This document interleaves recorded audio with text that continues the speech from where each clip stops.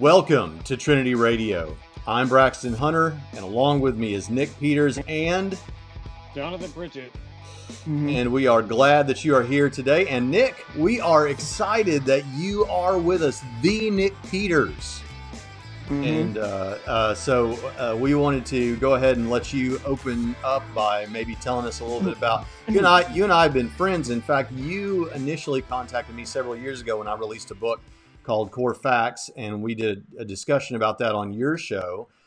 So this is great because I'm finally getting the opportunity to repay the favor. So tell us, Nick, who you are, what you do, and any resources that you want to plug. Well, first off, Braxton, thanks for having me on. I would like to go ahead and clear something up also about me, because there's a lot of confusion in this area about me. So I want to go ahead and set the record straight and let everyone know that I affirm the virgin birth. So now that we know that I affirm the virgin birth, we can go on ahead. Which we also affirm.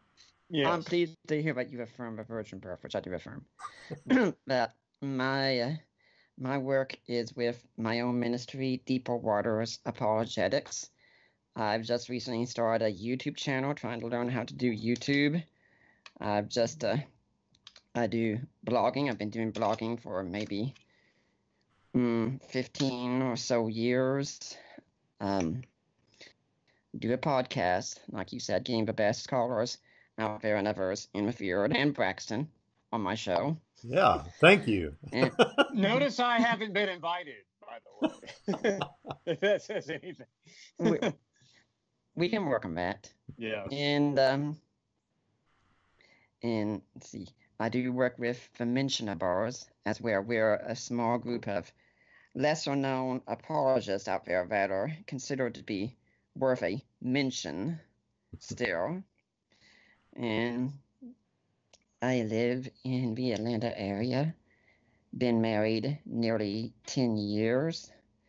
The only child we have is a fur baby kitty named Shiro.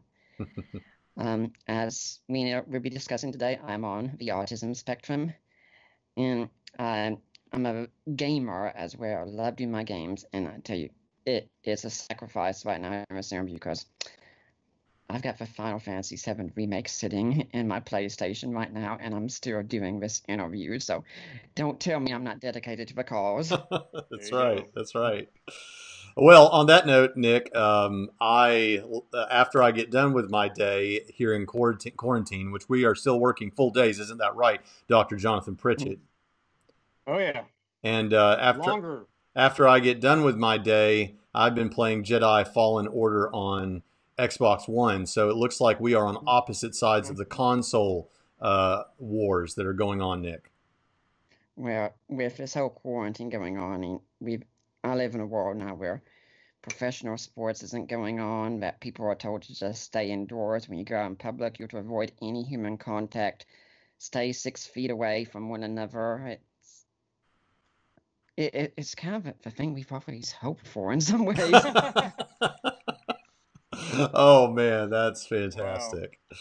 Wow. Yeah, so Nick, I mean, of course, I think we need to be getting back to work and things like this, but on the humor side, those kinds of things going on, yeah, I could live with that.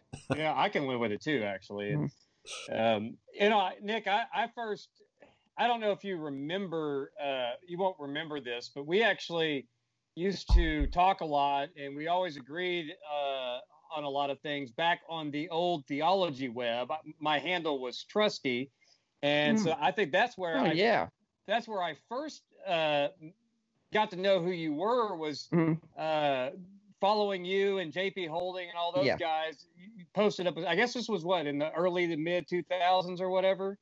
Yeah, I'm still active on Theology Web. I have my own section there, and I'm right next to JP in the university. And if you'll check Amazon, he and I have some ebooks we've written together. Famously, you wrote a book on inerrancy. Yeah, I wrote 2 books on inerrancy. Yeah, I think I had published a review on defining inerrancy back in 2014. I remember when that whole debate kind of took off in 2010. That was kind of a mess, and I think it's still a mess. So. Oh yes.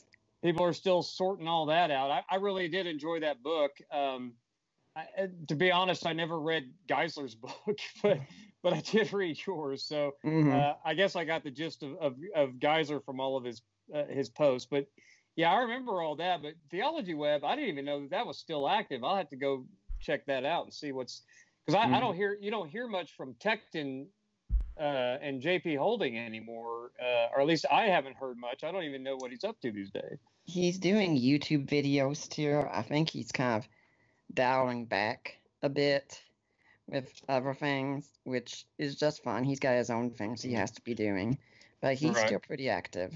Oh, well, that's good to hear. All right, so Nick, you mentioned already that you are that I affirm the virgin birth. That you affirm the virgin birth. That's right, and which we do affirm. Hey, for a second, because our viewers don't know what that's about.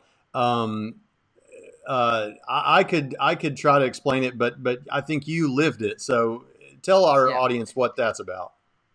I was with a friend once in a thread on the Unbelievable Facebook group, and someone was going on about the silence of Paul with not mentioning the virgin birth. And he said, don't you think he would have mentioned it if he believed in it? And I tried to explain that this is part of a high context society, that Paul's letters were episodal letters. They weren't written to teach doctrines like that. They were meant to deal with issues at hand. I mean, if a doctrine related to that, then great, but if not, well. So you're not going to find the life of Jesus being written about, per se, in the letters. But then I just said, like, we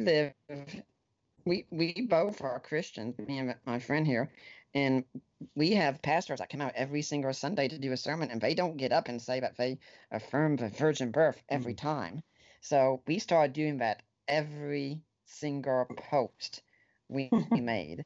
And for me, a joke is just as funny the 10,000th time as it is the first. And I thought, why stop this? So we took it out, and now we pretty much got a whole movement going. I mean, I had a scholar, very well-known scholar, email me a few days ago, wanting to make sure about my P.O. box so he could send me a book he's got.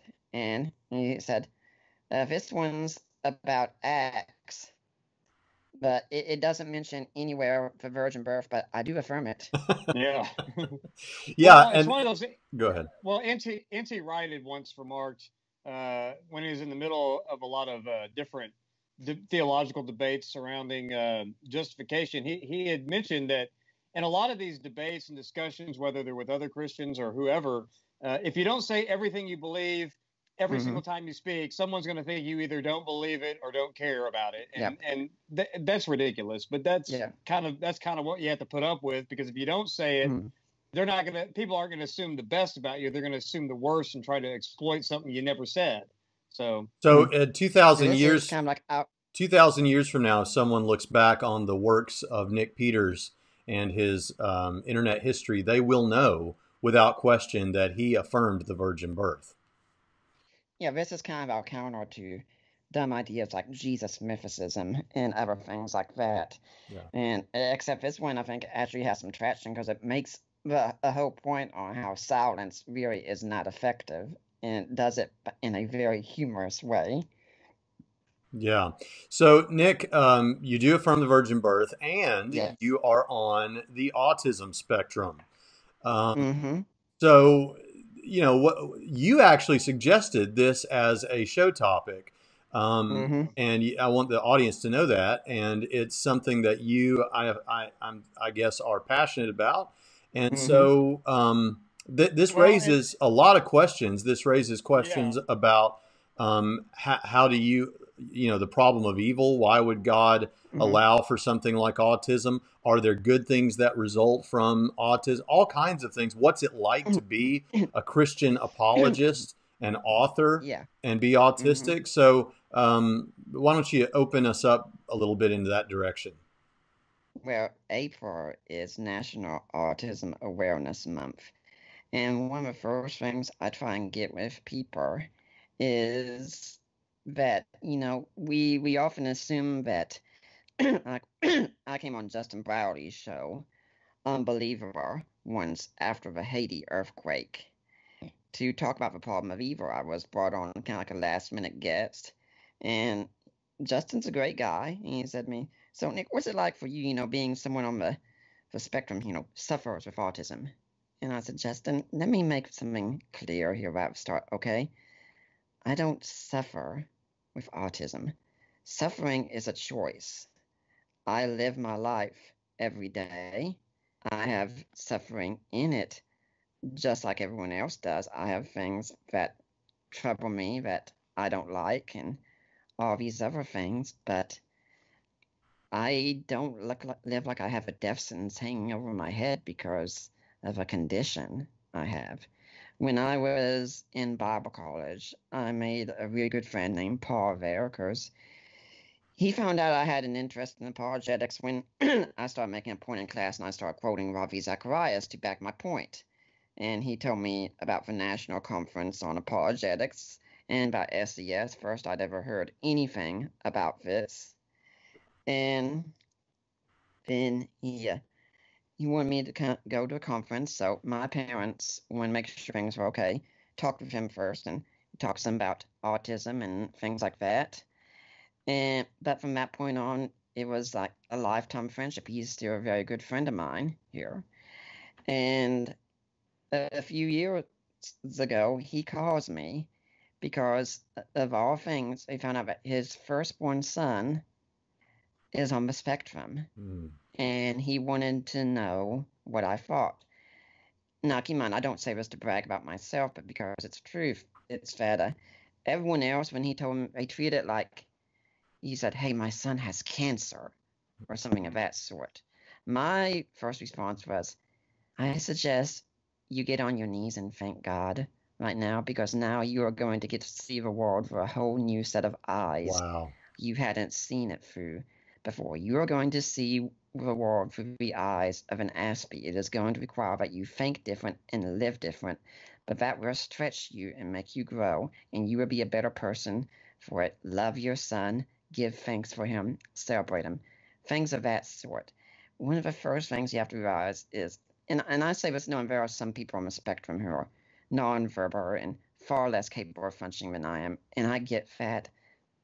But something I've noticed about many people that are disabled, they are usually beacons of joy and happiness.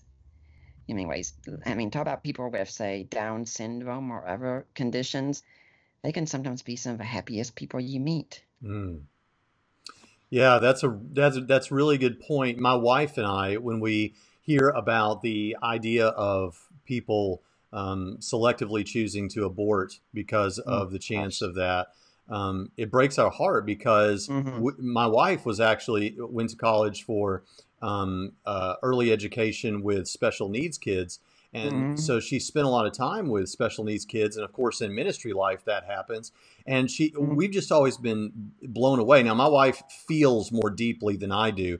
I said this recently, but like if I hear that that there was a school bus that went into a pond and a child died in Russia yesterday, and it's on the news, I'll think, man, that's terrible, and then I move on with my day. But she's over there crying. And so when she meets and thinks about these children that have Down syndrome or something, or certain forms of autism, she thinks, why in the world would someone not want to love this child and all that sort of thing? Because you're right, they are so filled with joy. That's a really great point. And people that don't recognize that, I guess, haven't spent enough time around people that deal with those things. Yeah, I think it's just awful when you hear about someone like, say, Peter Singer, who wants to just go ahead and abort these children as if saying their lives aren't worth living. And I say, look, no one has a right to tell me outside me that my life is not worth living. Yeah. Amen. Amen. Well, I have a question about how you first got into apologetics, because you've been doing this for I don't know, 20 some odd years now, maybe, or maybe a little less. So what first got your interest into apologetics and biblical studies? I know that you're really into that as well. So well, before we get to that point, since this is about Autism Awareness Month, and that's included in my story, why don't I just start with the beginning of my own story, and we'll get to apologetics from that. Is that when when I was a young child, my parents early on knew there was something different about me, something about the way I was interacting. It didn't seem, quote unquote, normal. And they also knew that for a young child, I was really smart. My parents tell me I had taught myself to read when I was a year old. And I had this fascination, apparently, with this big Bible we had at our house. In fact, I think I've got it right here in my office.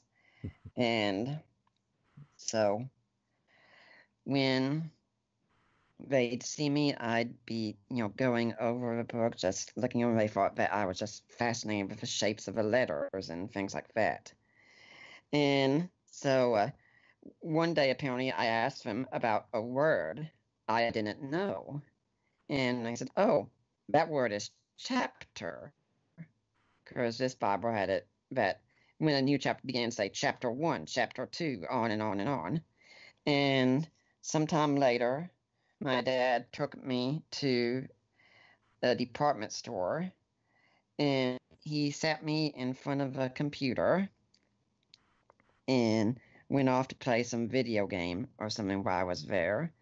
Now, if anything is still like today, my dad's video games don't last very long.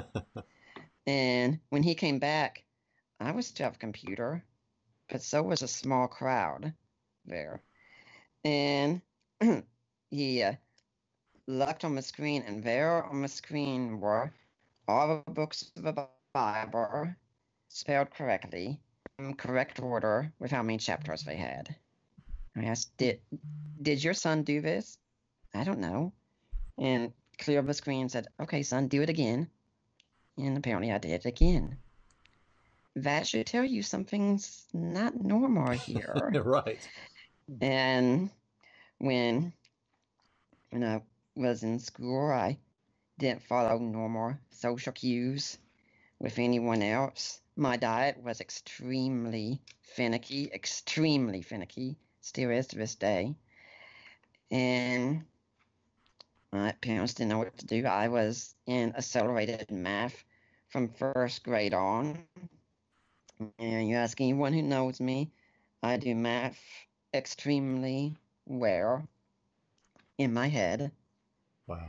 And so my parents kept taking me into the center for what's called birth defects, a term I hate today, but what are you going to do?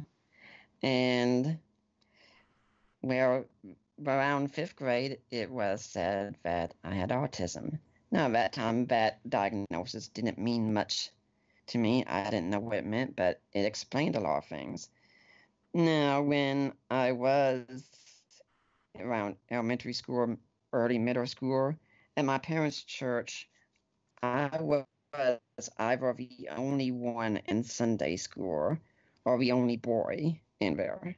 Now, a few years later, I'd probably cheer up being the only boy in there, but at that point, I didn't care for it.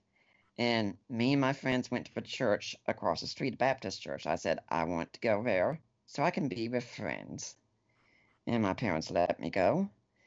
And it was at that church that during a service I first heard the whole gospel there. And so I thought, hey, this sounds like a pretty good deal. And I went with it. Now, somehow, throughout all my life, reading the Bible had always been something I'd done. Back when we first got the internet at our house, I thought I'd probably want to go on and talk about video games, which I did profusely. But no, I found myself going to Christian groups. I couldn't explain it, but that's where I went. And then going on there in high school, I entered a time of deep depression and darkness, mentally, emotionally, psychologically, everything. Didn't know what I was doing, wasn't sure about my salvation constantly. And when I graduated, about the only thing I could do where I seemed was the Bible. And my parents went through voc rehab so I could get my education covered. And I told them, I want to go to Bible college. I want to be a pastor. Now today, I think I'd probably suck as a pastor overall, but back then, that's all I knew to do. And if you're going into ministry where you become a pastor, that's what you do. And I still laugh to this day. And they said, we think you should consider something like engineering or something. No offense to engineers, but it's just not what I wanted to do. They said, because we just don't think you're going to be very good at public speaking. Yes, they actually said that. But now, wait a minute, Nick. But before you go on, the audience should know that not only have you done a fair amount of public speaking, but you actually had a live public debate with one of the world's leading atheist popularizers, Dan Barker, a debate which you clearly won on the back of your public speaking and incredible knowledge. So I just wanted to throw that in there. It's a good point in the story to mention it. And when I was in Bible college and my senior year came around, you got to do these things called senior sermons. And that's when a senior gets up and does the whole service. And so what happened was I got to get up and speak to all the student body that was present and all the professors that were present. That would probably be about, 1,000 people. And sometimes I'd come back to the college even a year later or so, and people would still say, boy, that was a great message that you gave that time. And I mean, usually if you give a message, people forget about it. Heck, most people forget their Sunday sermon, I think, within an hour or so, if that long. This one, I was getting compliments still weeks later about it. So to get back, they said, yeah, you're not going to be good at public speaking, which is kind of amusing because I'd much rather do public speaking than one-on-one private speaking, really. And I went to Bible college anyway, though. And while I was there, I'd also been on the internet and seeing all these people that were atheists coming in chat rooms. I had nothing to say. Didn't know how to respond to them. And one day, I was in the lobby of the Bible college, and our student, for some reason, I just went up and talked to him and asked, what are you studying? Apologetics. What's that? I had never heard the term before, which I consider quite sad because I've been an intellectual all my life in the church, and no one ever told me, hey, here's how you can use your intellect for the glory of God this way. No one. And you've been at Bible college for 4 years and never heard it. That's no, strange. I hadn't been there for 4 years yet. This was like my first year or so. Oh, okay. So I was just still a newbie there. Oh, okay. And they told me what it was, and I kind of followed in the back of my mind. But then these atheists keep coming into these chat rooms like, I need to learn something here. The first book I read was someone recommended I read More Than a Carpenter by Josh McDowell, which was really good. But then I remembered someone told me once about this book by this journalist who used to be an atheist and set out to disprove Christianity and ended up becoming a Christian, and it was called The Case for Christ, and his name was Lee Strobel. I went and bought that book, and I refer to that book as the book that lit my fire. And I was going on from that day forward. I mean, my mother would start panicking every time I went to the bookstore because I'd come home with more and more books and just reading everything I could get my hands on, and doing so much so that by the time I got to Southern Evangelical Seminary eventually, I was way ahead of my class, I think, because I've been studying these things for years. I mean, you go to a class I actually had to take a class on general apologetics. 6 books we were assigned. I'd already read 5 of them on my own. And and I should also mention that before I went to seminary, since my mother was very concerned about things, since I'm on the spectrum, my parents didn't know where I could handle it, I moved into an apartment first in Tennessee, about 20 minutes or so away from my parents, to show I could live on my own. And I tell people of the discussion process of how I brought about sharing this idea with my folks and getting approval was a very straightforward process. I came home from being out in town one day, sat down, my parents said, hey, I put money down on an apartment today. That was it. I did things the way I wanted to, and there wasn't room for debate at that point because I'd said, I want to do this. My parents didn't even know I was looking, but I wanted to prove myself. And so, that's kind of how I got into apologetics. And then while I was started, I also struggled with doubt, not being my own worst critic, self-doubt. Gary Habermas spoke at our church one time. I knew he dealt with doubt, so I said, hey, can I speak with you sometimes about doubt? Because I know he handles phone calls, questions, and email, things like that, about my own self-doubt. He said, sure, you can do that. And so every now and then I'd email him, and he'd give me some encouraging advice. And I had a job at the Christian Research Institute after a while. Oh, wow. And on August 10th, 2009, why that date, I remember, you'll find out later. I remember he was coming to the seminary to do a module on the historical Jesus, a week-long class. And I thought, I think I'll just drop by and say hi to him. I haven't seen him in a while. So I stopped by way before class would start, and we're in the lobby together. And he says, hey, Nick, you know who Mike Licona is? And I say, yeah, you and he wrote a book together on the historical Jesus, and he was here a year or two ago debating Bart Ehrman on the resurrection of Jesus. I know who he is. Okay, did you know he has a daughter? No, I didn't know this. Says, yeah, and me and some others back here were talking about him, her how she's going through a hard time, which is kind of like autism light art.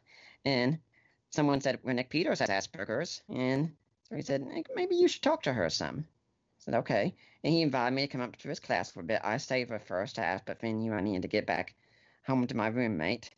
And I went up to him afterwards and said, yeah, about this girl, can I get her email?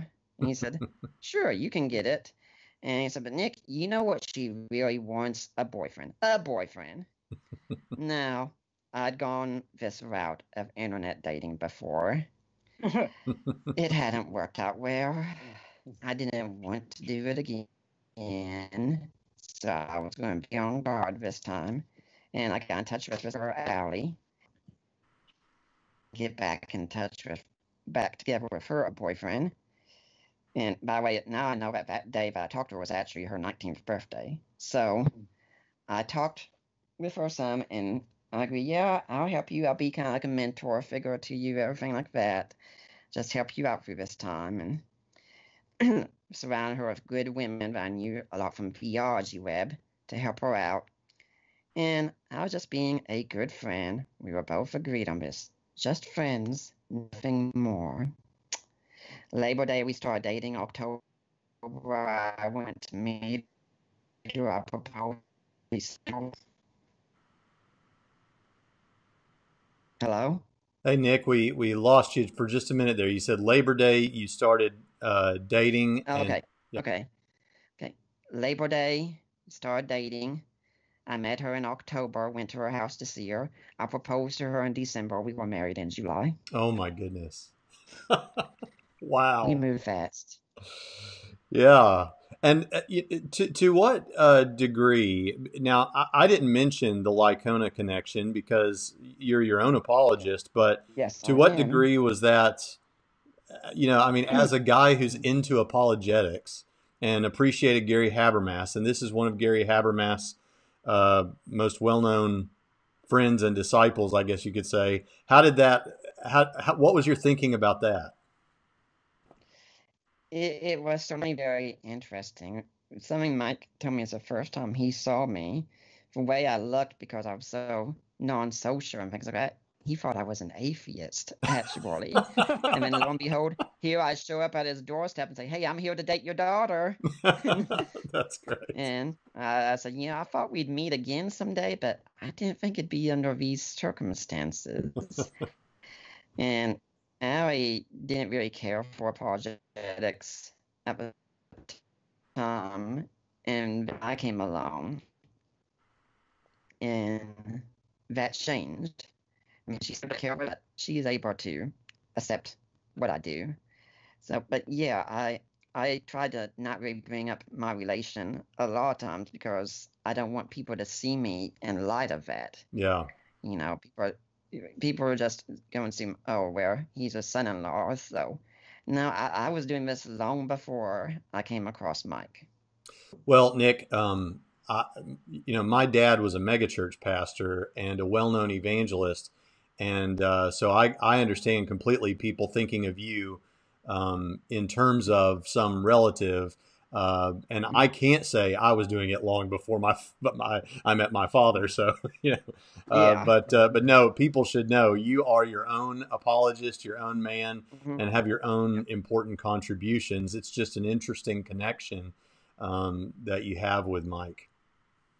Yeah, Mike and I have areas in apologetics we disagree on, areas even in New Testament study we disagree on.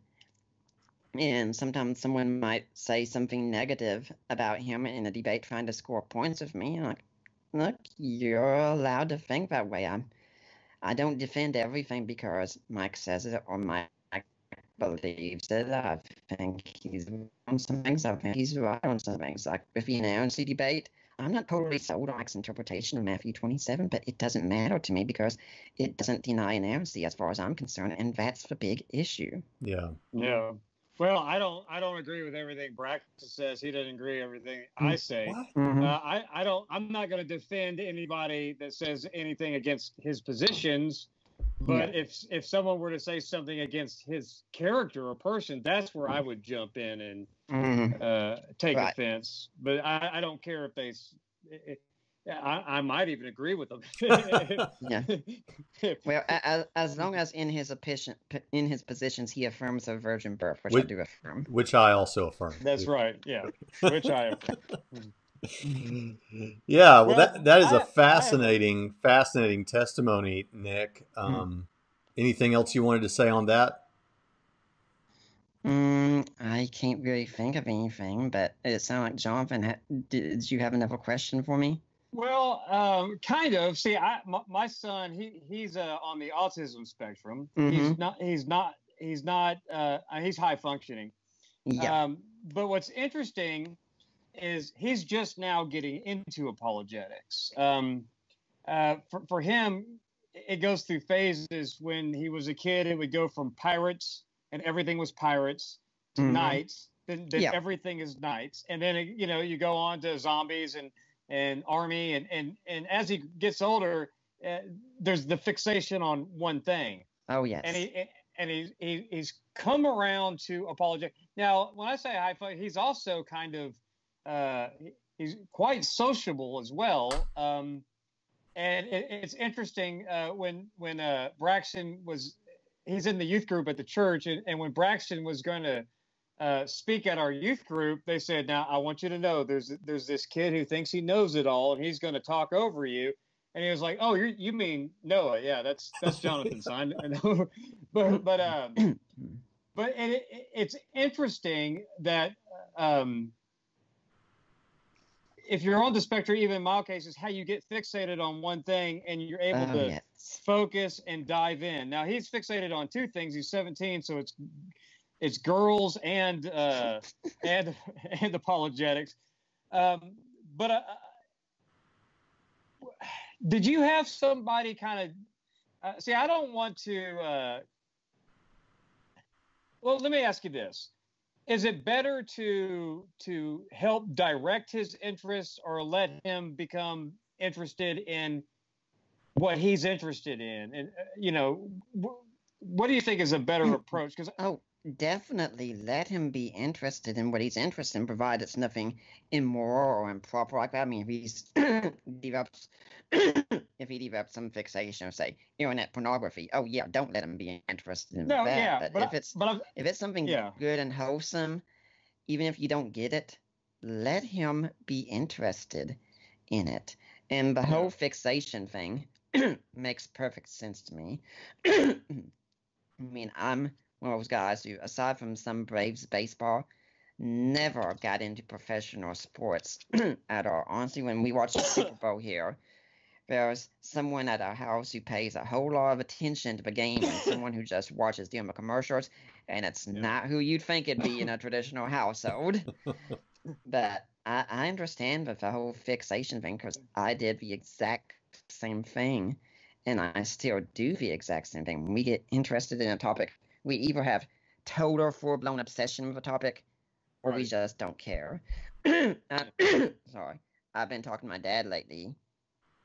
Something humorous we discussed is that with some certain television shows, that if he developed an interest in it first, for whatever reason, and then he got me interested, and I started getting interested in it, before too long, I knew more about the show than he did. And since he grew up watching the Adam West Batman series.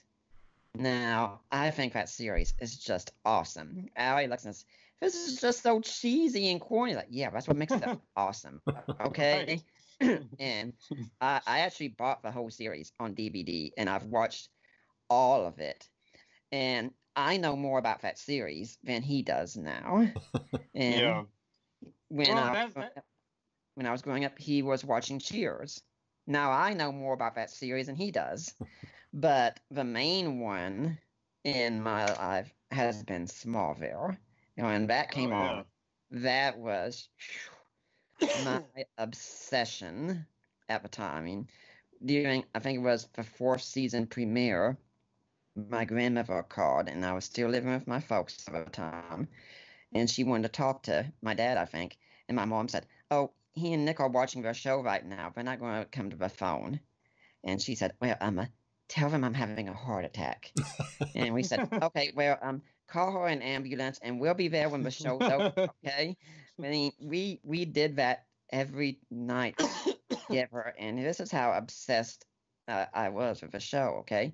Yeah. You had this show on for 10 years. You had 18 episodes, longest of any Superman series ever. I had all of the episode titles memorized in order.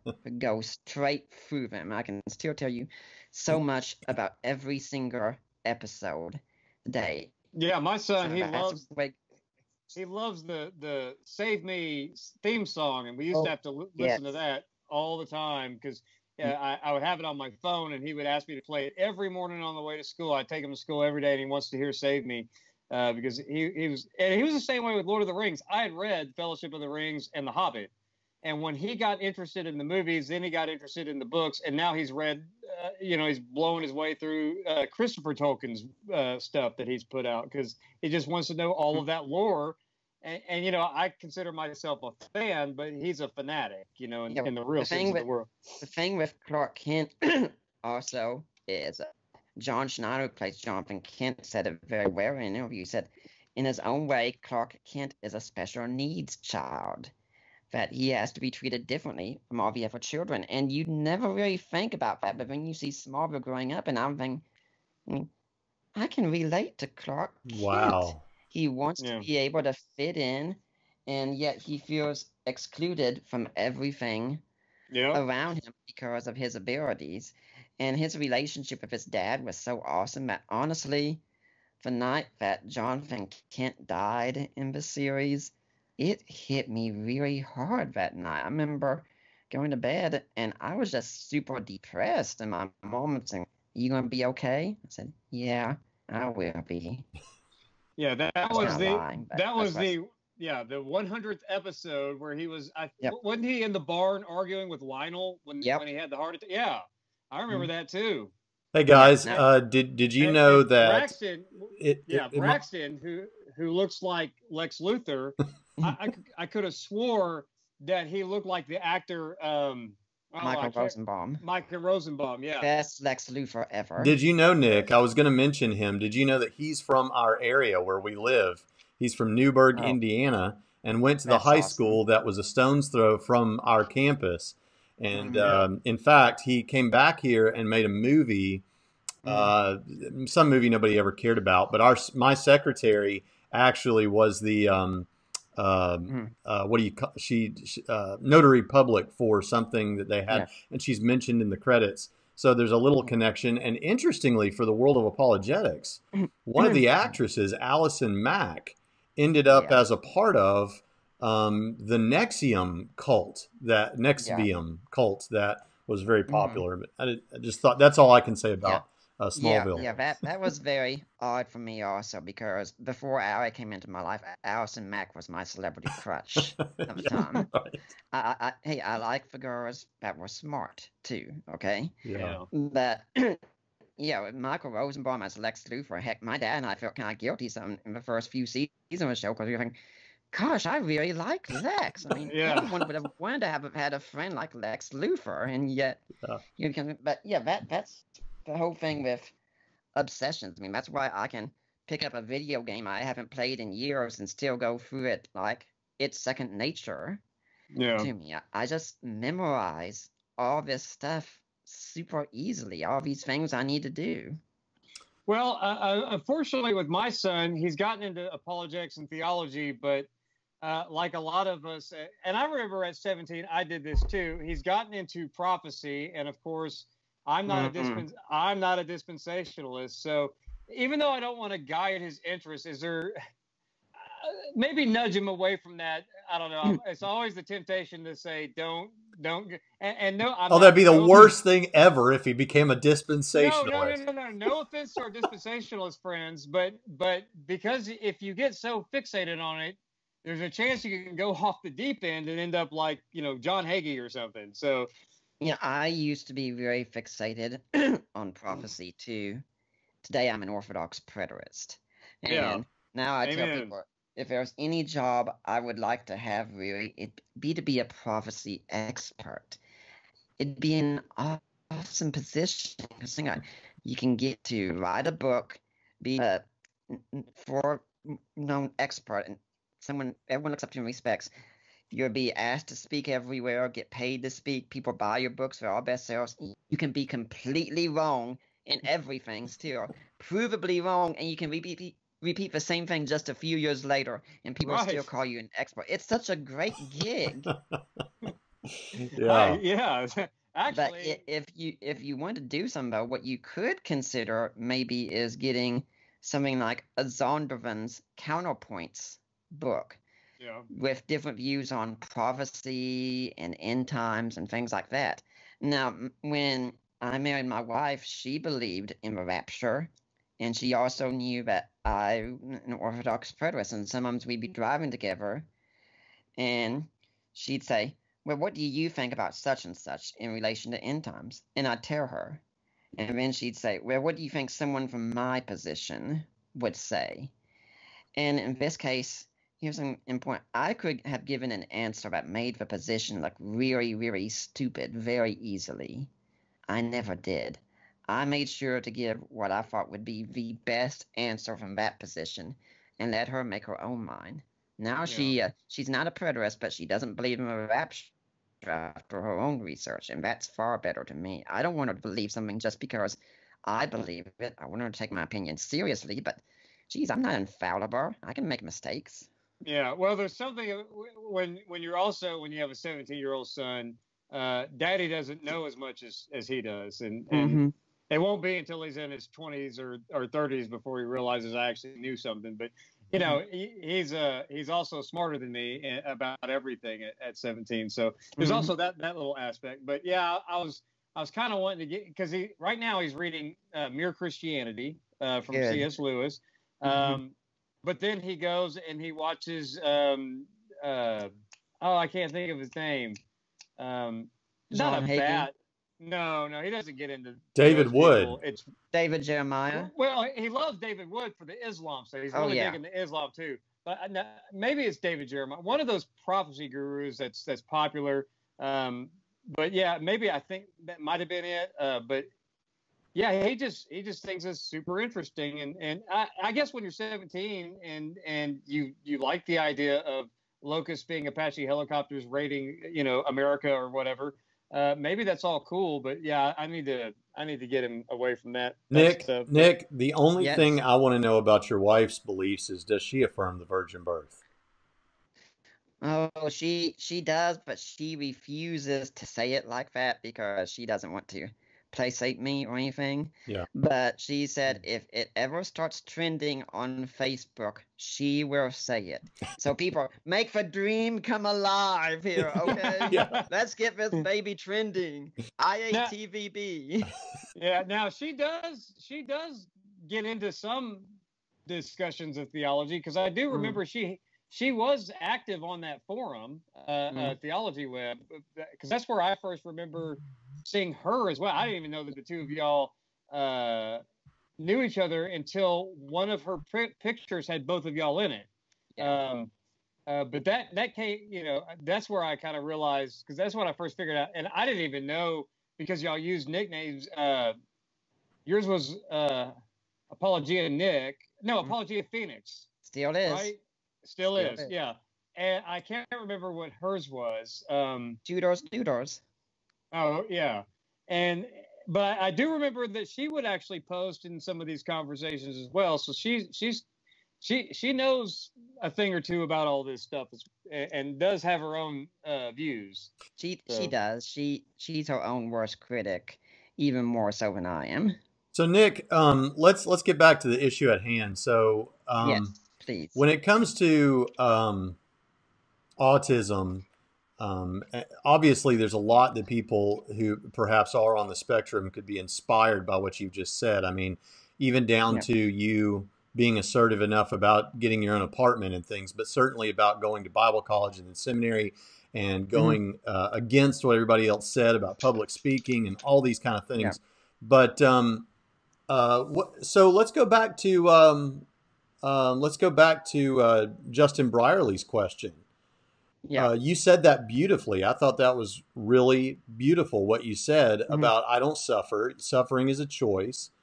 But how do you explain if someone did challenge you on this issue and say, okay, like you said, you are high functioning, but there are people who are not and who really do have difficulties there. Would you just run a typical theodicy or something? What would you say in response? Everyone has difficulties. We all just have different difficulties of various kinds. What might be difficult for you could be very easy for me, and what's very easy for me could be extremely difficult for you. And we all just have to learn to deal with it in our own ways. And one of the best things I've learned in my life really is, aside from judgment, God doesn't owe me anything, not a single thing.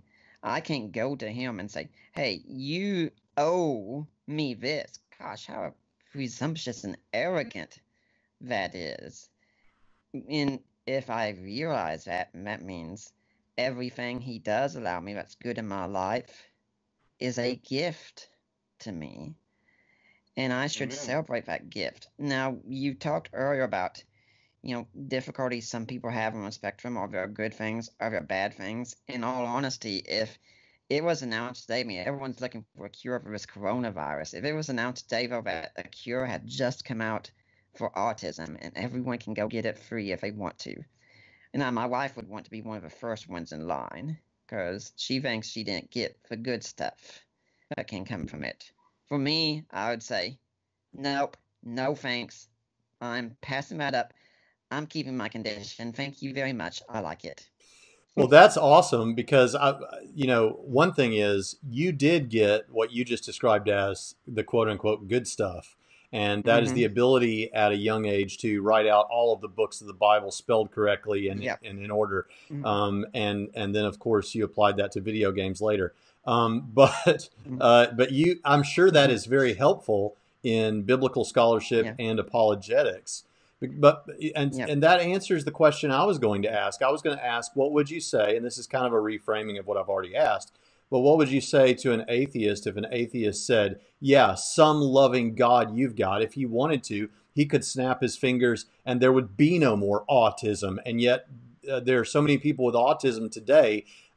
Sure sounds like your God loves everyone and cares for everyone. And it sounds like your answer would be, yeah, because along with it sometimes comes the good stuff, right? Yeah. And, I refer to the passage in Romans 8, all things work together for good to those who love the Lord. In gaming terminology, I say this is the ultimate cheat code here. It tells you if you love God, somehow everything will work out to your favor. Somehow, if you love God. Now, if you don't love the Lord, not a guarantee. But if you do, all things will work together for your good. That's a pretty good guarantee. Yeah. Now, And I do have one question for you. One more question. It's a church-related question. What are your thoughts on what could a church, what do local churches need to do to have more of this kind of awareness, and what kind of things do they need to be mindful? I'm not a big fan of, well, let's do a special program. No, don't do that. But what kinds of things do they need to be mindful of and aware of as they try to incorporate more adults, youth, kids in the spectrum who are on the spectrum to whatever degree? What do you think churches need to be made aware of? What do you think they could do more in terms of outreach and inclusion? Okay, one thing. Please eliminate church greeters. Oh my gosh, I can't stand seeing those people there every time. Look, in our world, unless we know you well, we are usually on guard a lot because, we can't leave a social cue, so we don't know if this person means us good or evil at all. No. And usually our thinking is very black and white on that. If you come up and you are very exuberant and very friendly with us all of a sudden, we want to run for the hills. We do not trust it. We hate it. And, if someone came into your church and they were in a wheelchair, no one would challenge them to a foot race. That would be very rude. But we have an invisible condition hanging over us, and yet we're expected often to just be like everyone else. Well, no, that doesn't happen, at least not that easily. We have to work to overcome it. I can come up to you and I might not look you in the eyes when I'm speaking to you, but that doesn't mean I'm trying to be rude or anything. It's just that's the way I function. Looking in the eyes is extremely difficult for me. This is some of my own in-laws I had to learn. Sometime after we got married, we'd come over and we'd visit sometimes, and they'd be talking to me, and I'd be playing on my 3DS or something, or my phone, something like that, and I'd say, he's not even listening to anything we say. And then I started repeating everything they said back to them, and they were to engage in a conversation all while playing my game. Said, well, he really is paying attention. He just, for me, it's easier to do it if I multitask like that. And so I'd say, don't go with church greeters with us. If they're fine with some people, okay. But if we're coming in and we're on the spectrum, don't greet us with the greeters. Let us be our own person. Give us time to come forward on our own. And I definitely say, watch the kind of language you use in a church. Churches that use what I call Christianese really are going to drive us away, I think. Speaking in the church inside language that everyone's supposed to know, and Jimmy, many of these claims I don't really pay attention to. Anyway, I really don't like people come and say, well, geez, what do you think the Holy Spirit is telling you to do? And, or if they ask, well, do you feel love of God in your life? Or what do you feel led to do? Oh my gosh, at some churches may say, give him the offering as you feel led. Sometimes I'd be tempted to go in and go up front and just publicly put in 1 penny and say, that's what I felt led to do, and see if they complain or not. Yeah. about Well, it. and Why not go the with, the Christianese, Nick, we call it evangeli speak. It's oh, coined by yeah. Yeah. Jonathan Pritchett. But Yeah. Evangeli speak. evangeli speak, that can be a problem for people that are not on the spectrum. For Yeah. instance, uh, to people that don't know the evangeli speak or the Christianese, taking a bath in the blood of Jesus sounds like a terrifying and violent prospect. Yeah. And keep in mind, those of us on the spectrum, we tend to think very literalistically. I was talking Yes. with someone the other day about something they said what needed to be done. They said 30 days. In my mind, me thought, oh, they mean 30 days. And he said, oh, wait, I need to correct myself because I know how concrete you think. I just think this means just a long time, not exactly 30 days. And if you tell me you're going to be somewhere in 10 minutes, I expect you to be there in 10 minutes. I have my watch Right. set. There was a time that I was calling Gary Habermas one talk with him about something when when Allie and I were dating, and he was showing us wine and and how I was supposed to call at such and such time. He said, "You know what? He hasn't called yet. He's late." And there goes the phone ringing right then, because I have my phone with me right here, and that supposed time was 5:15. I was waiting, and as soon as it said 5:15, boom, hit it.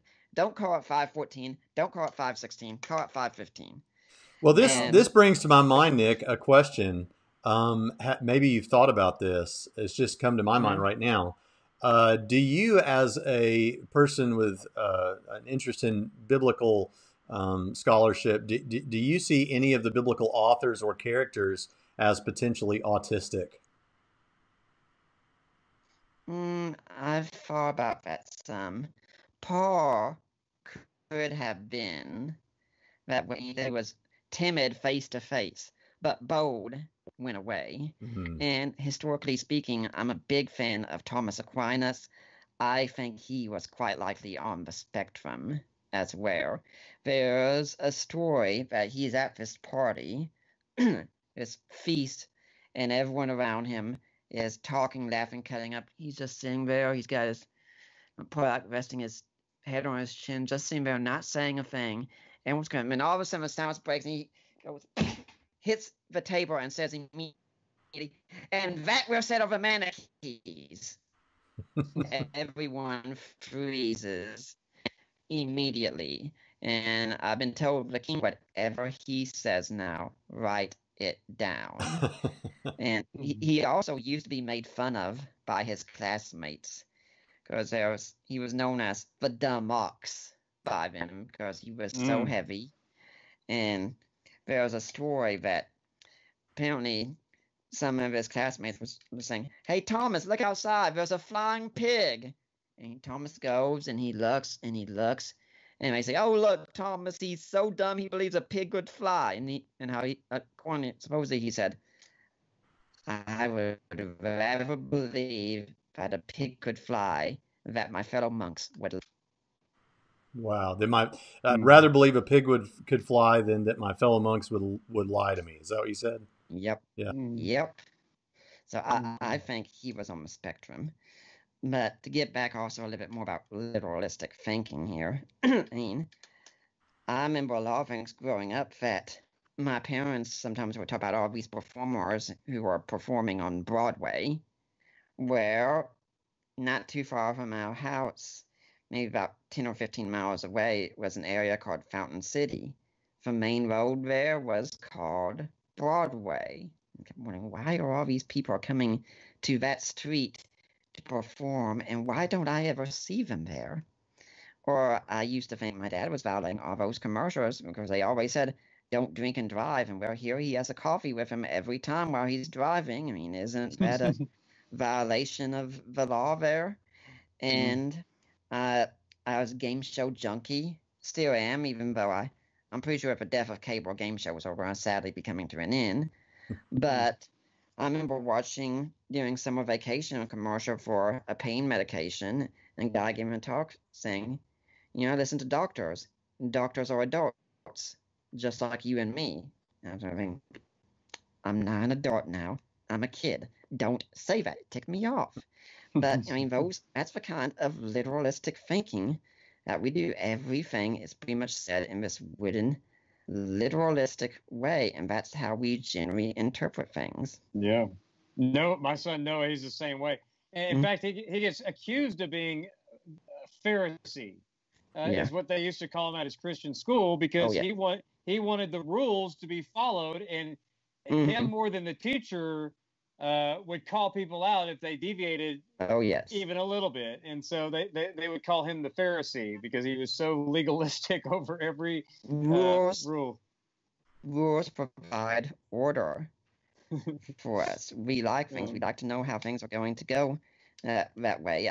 My parents got me watching Monk as well. And yes, before too long, I knew more about that series.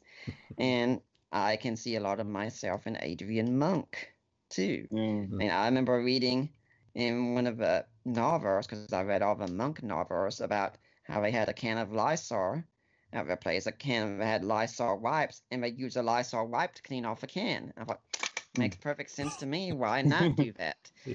And so he went, I tend to be extremely that way too. I'm extremely moralistic. I want to make sure I don't violate any moral codes. And if I'm on my computer, and we've all had this happen before, I'm sure, where you click something and then something pops up and it's something a guy should not be watching. And after I realize what it is, I turn it off immediately because I don't want that garbage. And I'll go to Allie and I'll be acting like I've committed the unpardonable sin in front of her and say, I'm so sorry. I'm so sorry. You're the only woman I want to look at. I'm so sorry. It was an accident. I didn't mean to. Because I don't want her to ever have to go through and check my browser history and think, geez, what was he looking at? And now she doesn't have those kinds of fears about me. I can be in my office all day long and on my computer, and she's not going to be worried I'm looking at that stuff because she knows how moralistic I am. Yeah. Well, I'll tell you this. We've been at this for about an hour, and this has opened my eyes to some of the stuff that people on the spectrum encounter. Is there anything else that you think should be discussed or added to this, Nick? I mean, I'm sure there's. We could spill an ocean of ink talking about what it's like to experience this sort of a, as you put it, condition. But what else do you think should definitely be said? One of the things about people on the spectrum as well is we tend to usually be very finicky eaters. If you've ever seen the movie Adam, about a young man on the spectrum, he pretty much has mac and cheese every single meal. And that's not unheard of on the spectrum. And for me, it used to be that I'd go out to the store and I'd buy a Tombstone pizza and I'd break into quarters and have a quarter every night for dinner. Now, my parents tried for decades, 25 years or so, to get me to change my diet.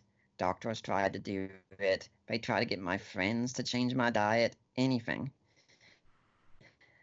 I refused to budge one bit. Didn't want to, didn't have any desire to. Then I was married to Allie for less than a year, and then changes started to happen, and she didn't even have to push for them. I don't know. I'm not sure if you guys have noticed, but women just seem to have this strange persuasive power over us guys. It's quite an anomaly. But with Allie in my life, I really wanted to be a better person in that area. Now, one of the things I really want to get past as well is my extreme hydrophobia. I would love, I think, to be able to go swimming with me well, and I'm terrified of water, and so that's something I'm having to work on.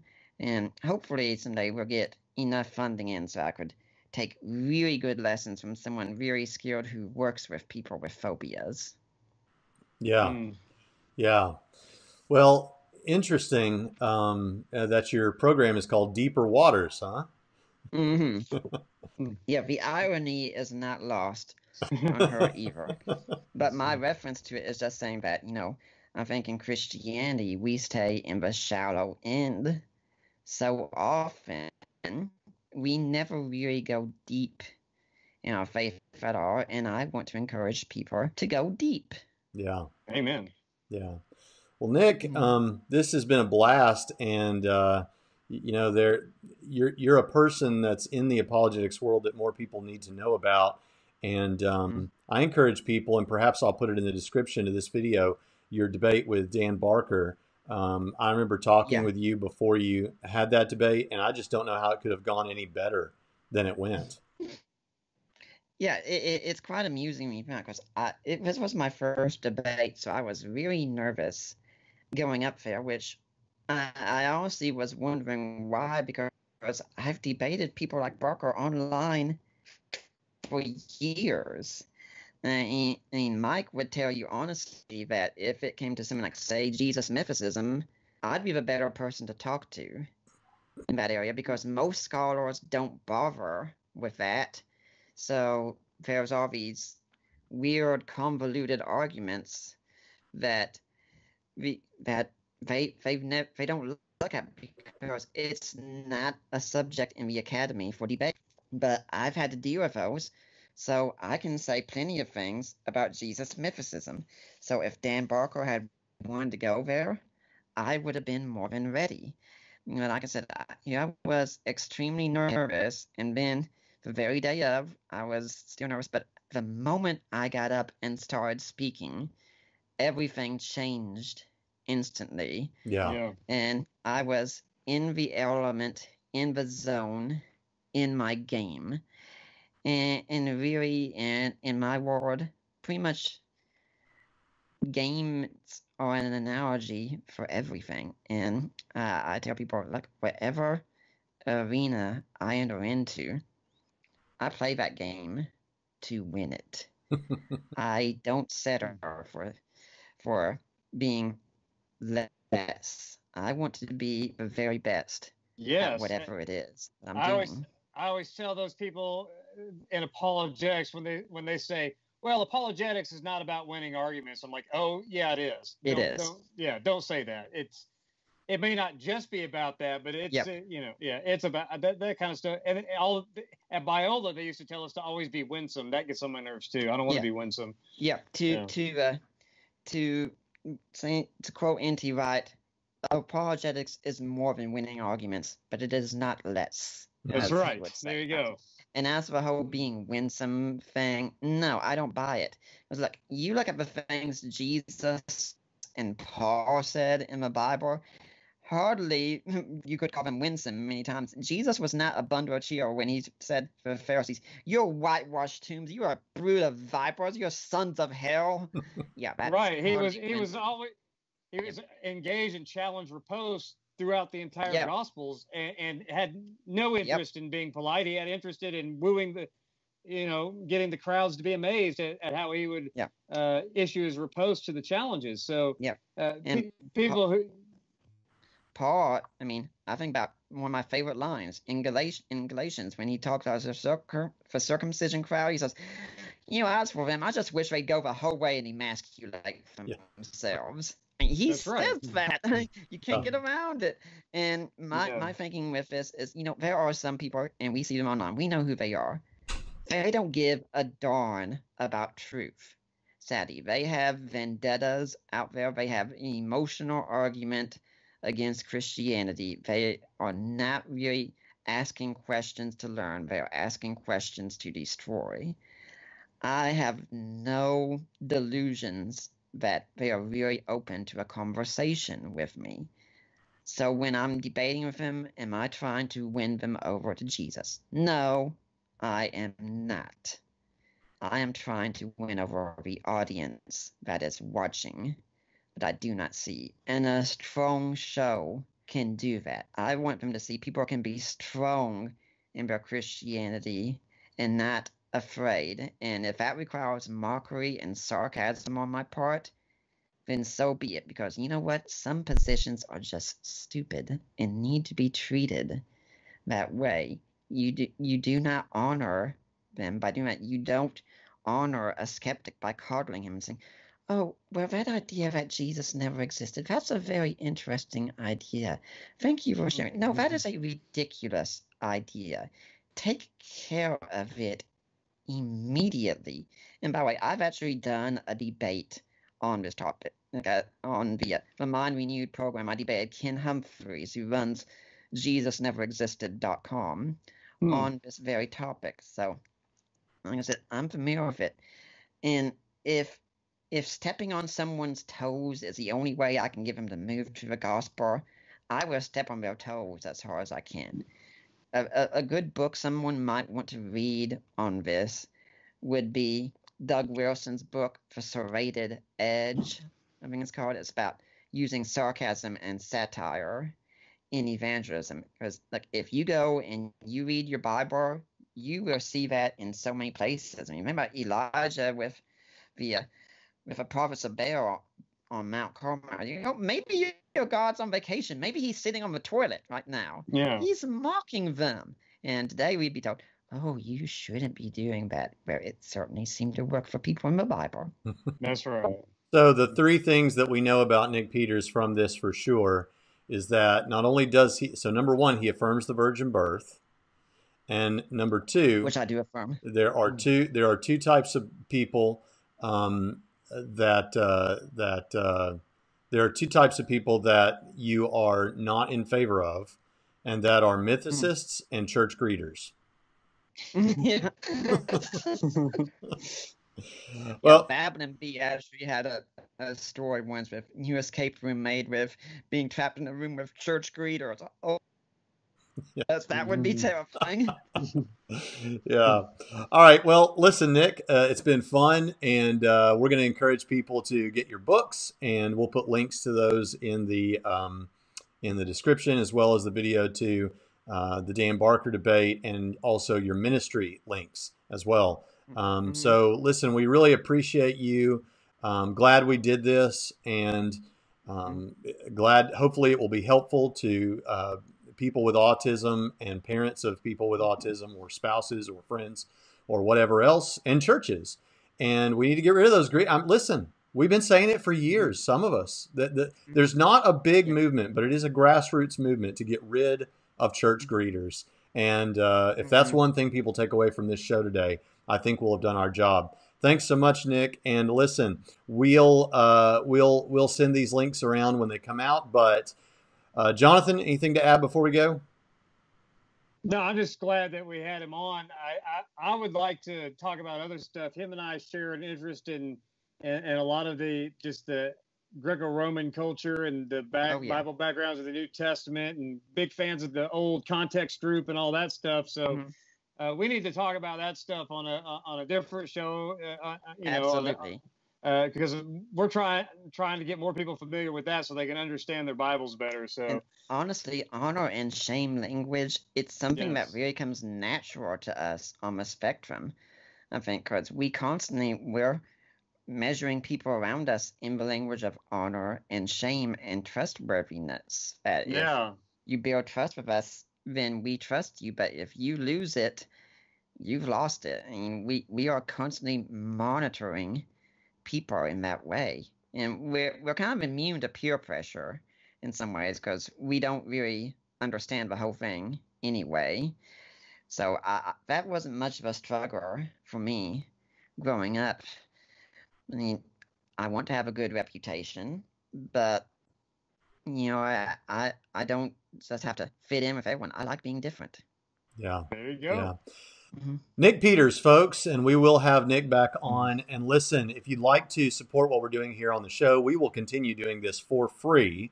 But if you would like to get some extra stuff, 28 lectures, seminary level lectures on apologetics, on a variety of subjects, I'm going to add a new series to that for patrons, and as well as videos on how we make our videos, all the stuff we use, all the software, all the gear. You can visit us if you want to get that, and extra episodes we've never done, and free ebooks, and rock music by Jonathan Pritchett from his Contemporary Christian Music Days. And you can get all of that at patreon.com/Trinity Radio. We thank you so much, and we'll see you next time on Trinity Radio.